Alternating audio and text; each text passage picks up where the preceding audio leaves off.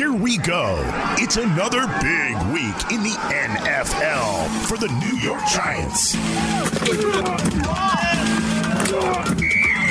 This is the Giants Wire podcast, powered by USA Today Sports. Now your host, Ryan O'Leary, and Giants Wire editor Dan Benton.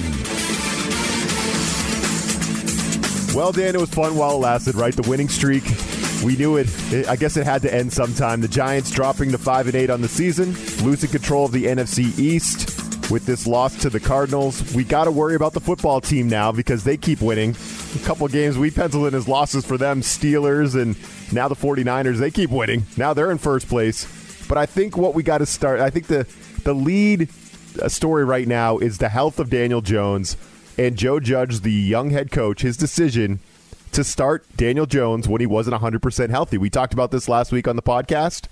I didn't want to see a 75% Daniel Jones start over Colt McCoy. I don't think Daniel Jones is there yet. I just don't think I don't think we treat him yet like the Iron Man, like Eli Manning. I don't think we treat him like that yet. I don't think he's there yet. I think he's showing some promise this year, but I don't think Daniel Jones is that guy yet. But the Giants put him out there. They admitted that he was limited. They admitted that he couldn't move. They weren't going to let him run or do anything. They were just going to stand him in the pocket and let him play. And boy, did that backfire, Dan. It did not look good. The offense did absolutely nothing. And really, this was a stinker all the way around, right? What's your leadoff thought on it?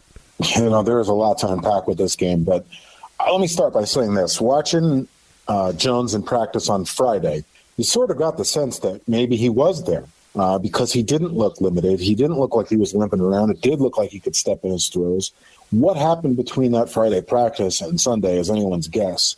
But as you pointed out, it was clear from moment one that Jones was extremely limited and wasn't really able to do much. And that was abundantly evident throughout the game. For as much credit as Joe Judge has been given this year, especially on this podcast, and as much as he deserves, there's no other way around it. He made a bad choice starting Daniel Jones in the end. He made a worse choice by limiting the playbook and limiting Daniel Jones after starting him. And then beyond that, it was just a poorly coached game, across the board for Judge, for the coordinators. They weren't prepared. It was really only the second time this season you can watch a game and say, listen, they were outcoached. And for a rookie head coach, that's obviously bound to happen. But it came at a bad time, and it came at a pretty steep price. And I guess that's part of the learning curve. I'm not one of those people that's all doom and gloom immediately. I still feel like there are plenty of reasons for optimism with this team moving forward. I don't think they're completely out of it, but we'll get back into that in a second. But the bottom line is in what was the most important game of the entire season, the coaches let the team down and the players let the coaches down. It was just an all-around failure. No doubt. We'll update the Giants' path to the NFC East championship and the number 4 seed a little bit later. This is a game that we had penciled in as kind of a coin flip. This is a winnable game, I think. This is definitely the Arizona Cardinals are not a juggernaut by any means. They were not playing great football coming in. And you're right. I think Joe Judge, a guy we were super high on, could have been higher on him coming out of last week with the win over Seattle. Now we're saying that he got outcoached by Cliff Kingsbury. So that's a tough one. But one thing that you wrote, Dan, that I highlighted that I just thought was interesting was that you said it was thick-headedness by the coach. And I think coming into the season, when the Giants were struggling at first, we were trying to figure out, man, does Joe Judge get it? Is he in over his head? Is he going to take the bull by the horns and really lead this team? I think we thought about that thick-headedness piece, right? We thought, man, is he too much of a hardo? He kind of came across that way at first. Now, I think he's grown on us all. Everyone who's following the Giants, I think he's grown on us. Why do you think he stuck to his guns here and said, we're going to start Daniel Jones? And he even said it like, we were willing to live with his limitations. They knew he was going to be limited. They were willing to live with that. It's like, huh? Like, what? Right. Like, you guys, the offense was atrocious in this game. Jones threw for like 130 yards.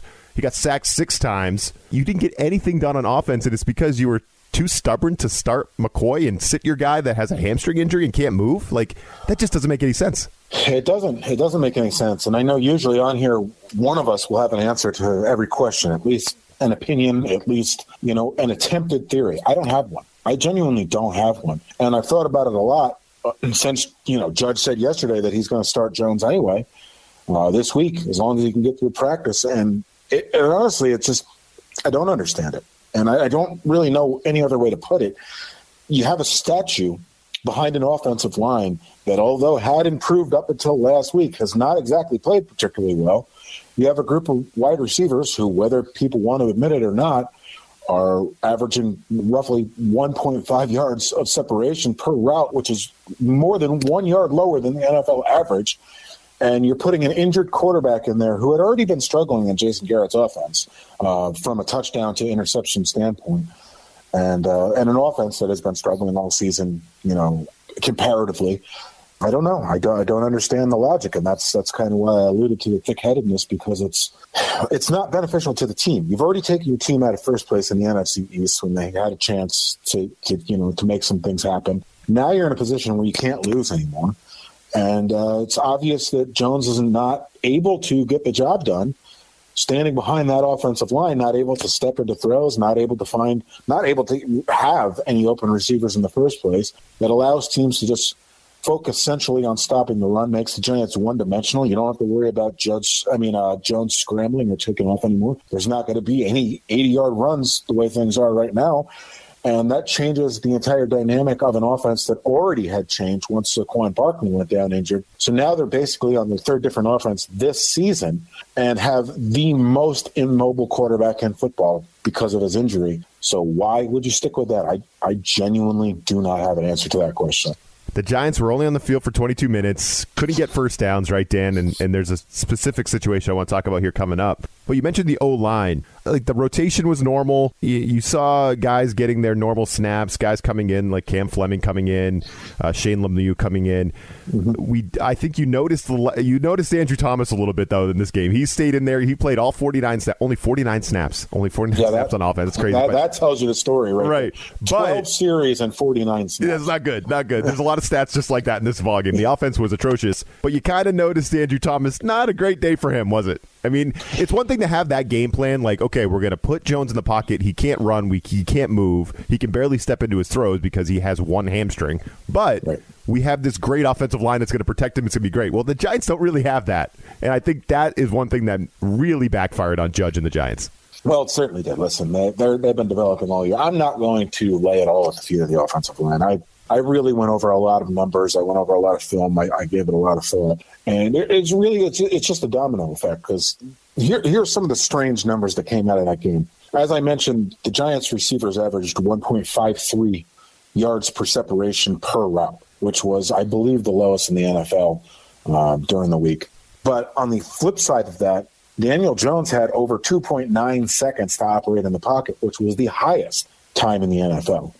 So I think what the problem is you have this really bizarre combination of Murphy's Law that happened for the Giants there. You have a quarterback who can't move, who can't step into his throws, who can't run. And because of that, he has to stand in the pocket. He can't be throwing the ball away and getting, intentional groundings, every other play.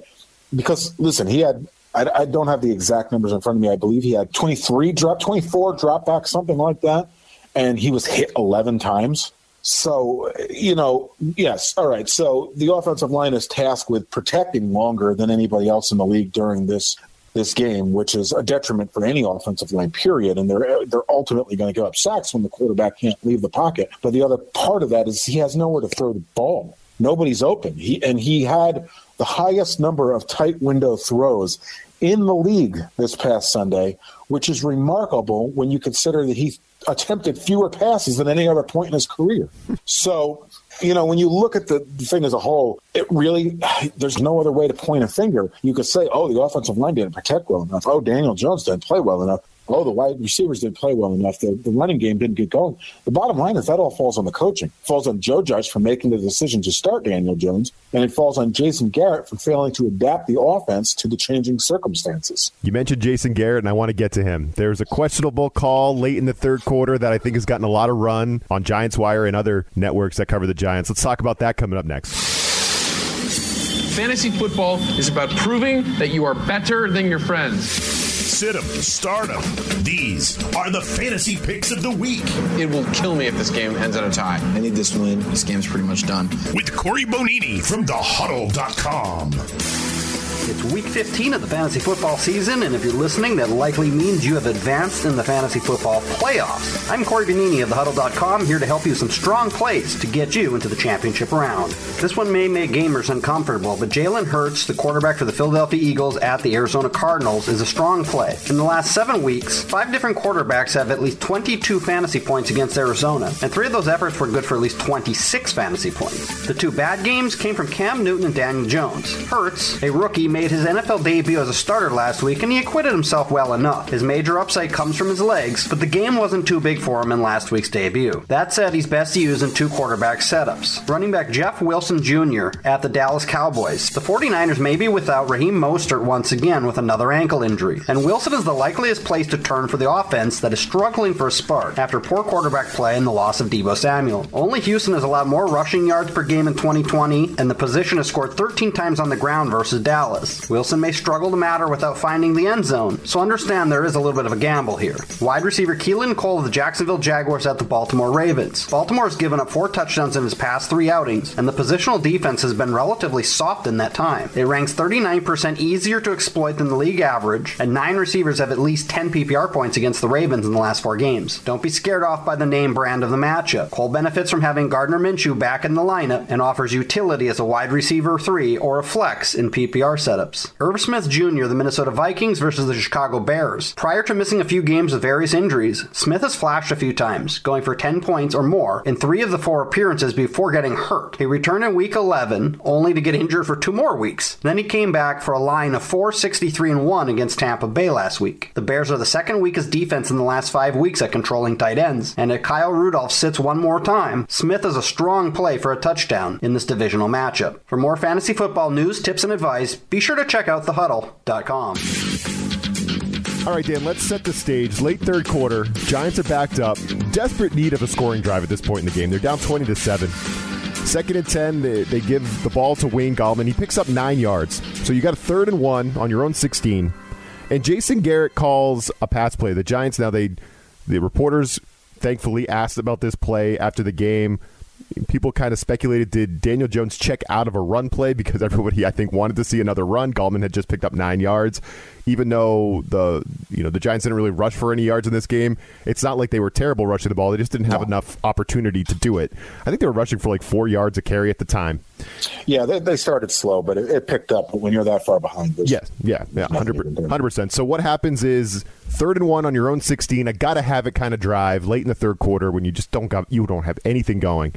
The Giants end up seeing a matchup they like and going deep down the sideline to Sterling Shepard. Glances off his fingertips, right, Dan? A good effort, but they couldn't complete that ball. They end up punt on 4th and 1. It's a crappy-ass punt, and the Cardinals end up getting an easy field goal to, go up by 16 and really put the game out of reach at that point. I mean, nobody thought the Giants were going to win down 16 in the 4th quarter. I don't think the way they were playing football. No. What do you think about the call? 3rd and 1, deep shot. It was bizarre. And I'm glad that it was asked of Judge after the game, because when I watched it in real time, even I thought the same thing. Did Jones literally just check out of a 3rd and 1 run after a 9-yard gain when you're down early in the second half? And I'm thinking, that's going to be a stain on Jones if he's the one who checked out of that. But it turns out he wasn't the one that checked out of that. Instead, they decided to take a shot. Maybe they just wanted to generate some sort of spark for the offense because nothing was working. But again, if Colt McCoy's in there, all right, and he could step into the throw, that's great. But you have an injured quarterback who's thrown off the back of his foot to a guy who had less than 1.5 yards of separation on that particular route. Yeah, there's not a lot of room there. And you've got the Wayne train, who's done nothing but run hard for the last month and a half, just sitting there watching the ball drop to the turf. So, yeah, it was a very bizarre decision, and here's the way I looked at it.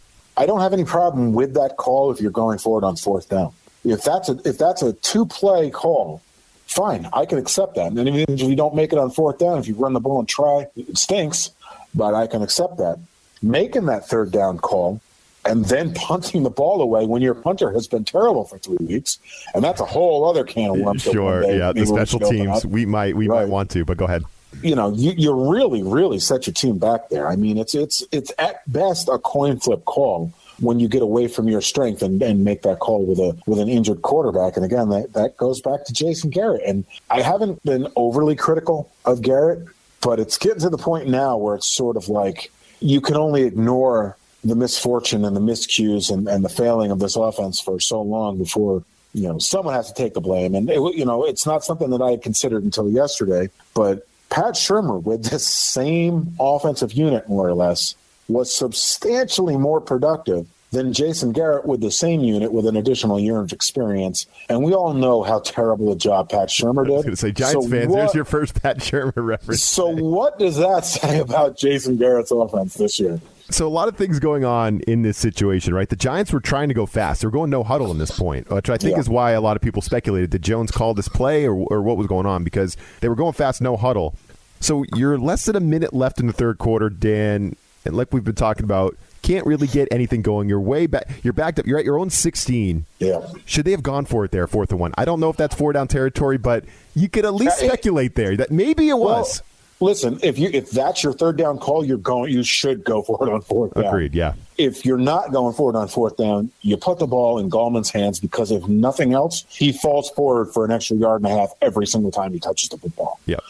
So we can dissect that call and what they should have done on 4th down all day long, but those two things intersect. That call is made if you're going for it on 4th down. It's not a call that should be made if you're not going for it on 4th down. If you're willing to take a chance at that point in the game, knowing that if you don't convert, you're punting the ball back to them anyway, what the hell difference does it make if you go for it on 4th down then? Yeah, especially if your punter is going to punt it 30 yards. Right. Boy, man, what in the world?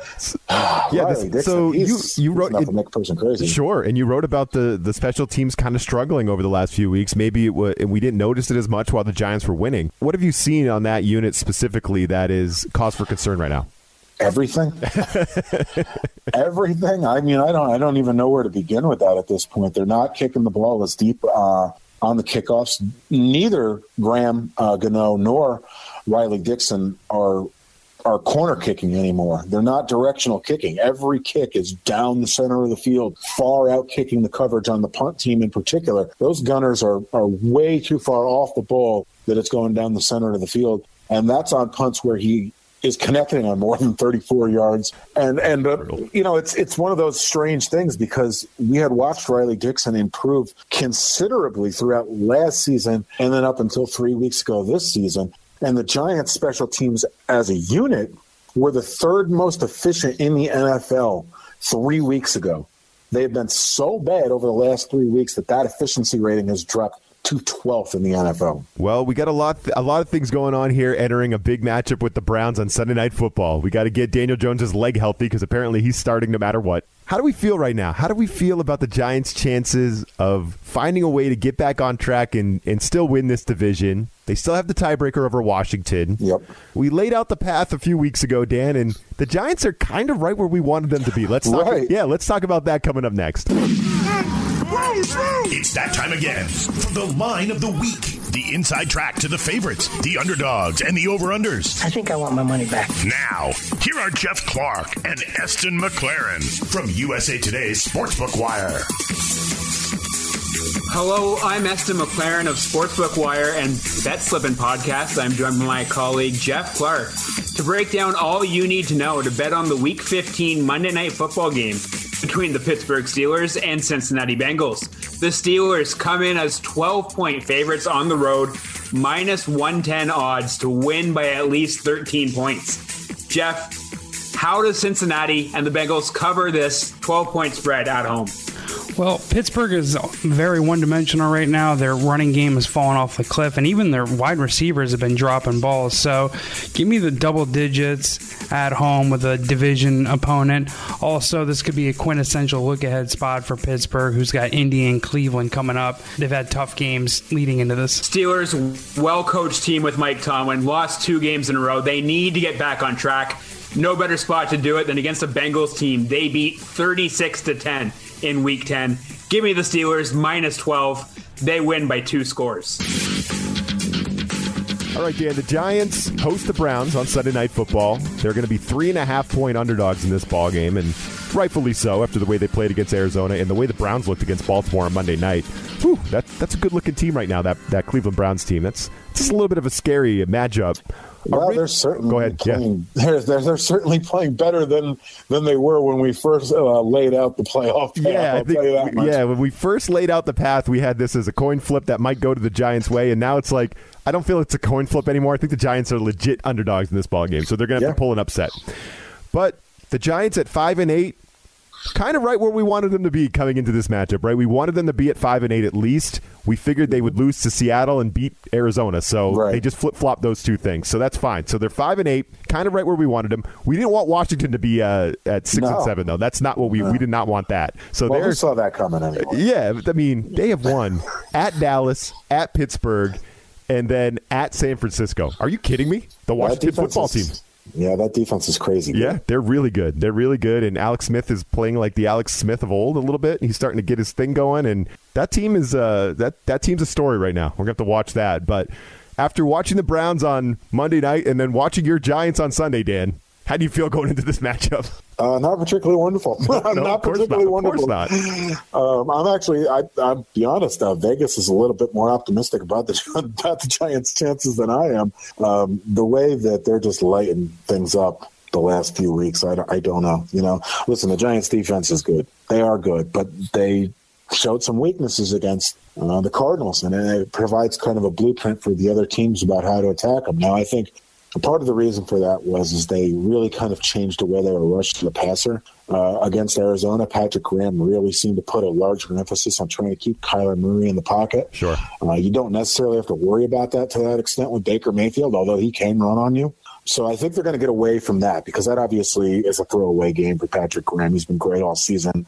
That was a mess. They were also on the field forever. Way too long. Yeah. Way too long. Right, way too long. But listen, the Browns are a high-powered offensive team, and they're not gonna come in and play weakly. They have every reason to give it their all at this point because after that loss last night, which is really detrimental for the Giants because not only does it set them back in the division when they had a chance to pick up a game, it actually puts them a little bit further back when it comes to wild card tiebreakers and that sort of thing. So they're dangling a little bit right now, and they're just as desperate as the Cardinals were last week. So the Giants are going to win this game. They're legitimately going to have to go out there and win this game with an injured Daniel Jones, which means their offense is going to have to put up some points. And I just don't think anybody is confident enough that the Giants can do that right now.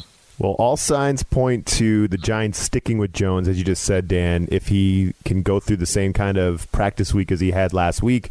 Knowing his limitations, they seem like they're going to stick with that. You wrote they're ready to die by their sword on that thing. So we'll see. I don't know if I love Daniel Jones not being able to move in the pocket with Myles Garrett and that pass rush coming at him. The Browns have a good little pass rush, so it's not a good recipe as it stands now. The Giants their playoff odds have dropped to 24%. We're hanging by a thread with the path, Dan. We're hanging by a thread. I don't know. And you're usually right on the money when you advise people on what to do with the spread. I know you're not a betting man yourself, but you tend to have really good advice. And you said when you saw 3.5, you said hammer the Browns is basically what your gut reaction was. So that's not a good sign for the Giants, in my opinion, because you've been nailing these all year long. Yeah, and listen, especially if they start Jones, I'm sorry, the Giants just aren't going to be able to score enough points, and it almost seems like an easy win for the gamblers out there if that's where the line stays. All right, I might have to fire up my app and pick against the Giants, but I don't want to, Dan. I don't want the path to be dead, but I think if they lose to the Browns, it might be dead. It might be dead. It depends on what happens with Washington. Now Jalen Hurts is actually playing for the Eagles, and they look better, so who knows what's going to happen in the NFC East. It's still a mess. We could come out of this week with the NFC East all being within one game of each other again, going into the final 2 weeks of the season. So, oh, man. But once again, we called this. Go ahead. I give you a couple stats today. Here's another good one. I love it. You. Since week 11, the winningest division in football is the NFC East. Yeah, no, it's serious. They've been knocking off all the top teams around the league. It's been really fun. Like the Saints now go down, right? The Steelers go down. Oh, it's been great. No, that's been a fun storyline. The NFC, the redemption tour of the NFC East. I have liked that thing. Yeah. I mean, I hope for the Giants fans and everybody else, if for no other reason, because listen, I think already if you were to take a poll, and we actually did yesterday, it's still running. I think the Giants have exceeded expectations across the board so far this season. The offense, granted, if you're going to break it down, that one probably hasn't exceeded expectations. But the Giants as a whole, I feel like with 3 weeks remaining and the 49.9% of of the people also feel that way, that they have exceeded expectations, with only 10% saying that they have fallen below expectations. So I think people need to take that sort of into consideration. And yeah, the Giants rode us high for a minute. It's not like they're out of it. I mean, they could very well come in and upset Cleveland just as they did Seattle, because that's just who the Giants are historically. But if they don't, and they do find themselves eliminated before that Week 17 game against Dallas, the reality is the Giants have far exceeded expectations, and with the exception of 2 games, have been very, very competitive this year. For sure. I mean, they were 1-7. All we asked was they would be 5-8 going into this game against Cleveland. They've given us that, so you got to appreciate that. But and no one, precious few, would have thought that back then. Of course not. Just idiots like us, Dan. So, yeah, exactly. So we were idiots at the time. I don't know. I don't know where all those trolls went to. Or we're brilliant. Either way, one of the two. So so as disappointed as I am that the path has been a little bit, it's getting a little hairy now. We got to re-clear the path. It's getting a little crowded here. It's getting a little convoluted there, but. As disappointed as I am again, with the Giants losing that ball game, I am more disappointed that Mark Schlereth did not join us on the podcast today. I was really hoping that he would. So anyone who didn't listen to last week's episode, please do, because Mark Schlereth, he has been in a Twitter fight with Giants fans. It continues, I think, to this very day. Yeah, it's and we tried to get him to come on the show. He didn't respond to us. Maybe we'll keep trying, Dan, because I think that would be hilarious and fun. Yeah, I mean, why not? Listen, he's got the upper hand now anyway, so, why not, right? Come on and tell us why we were all wrong. That's Dan Benton of the Giants Wire. Thanks for joining us. We'll talk to you all next week.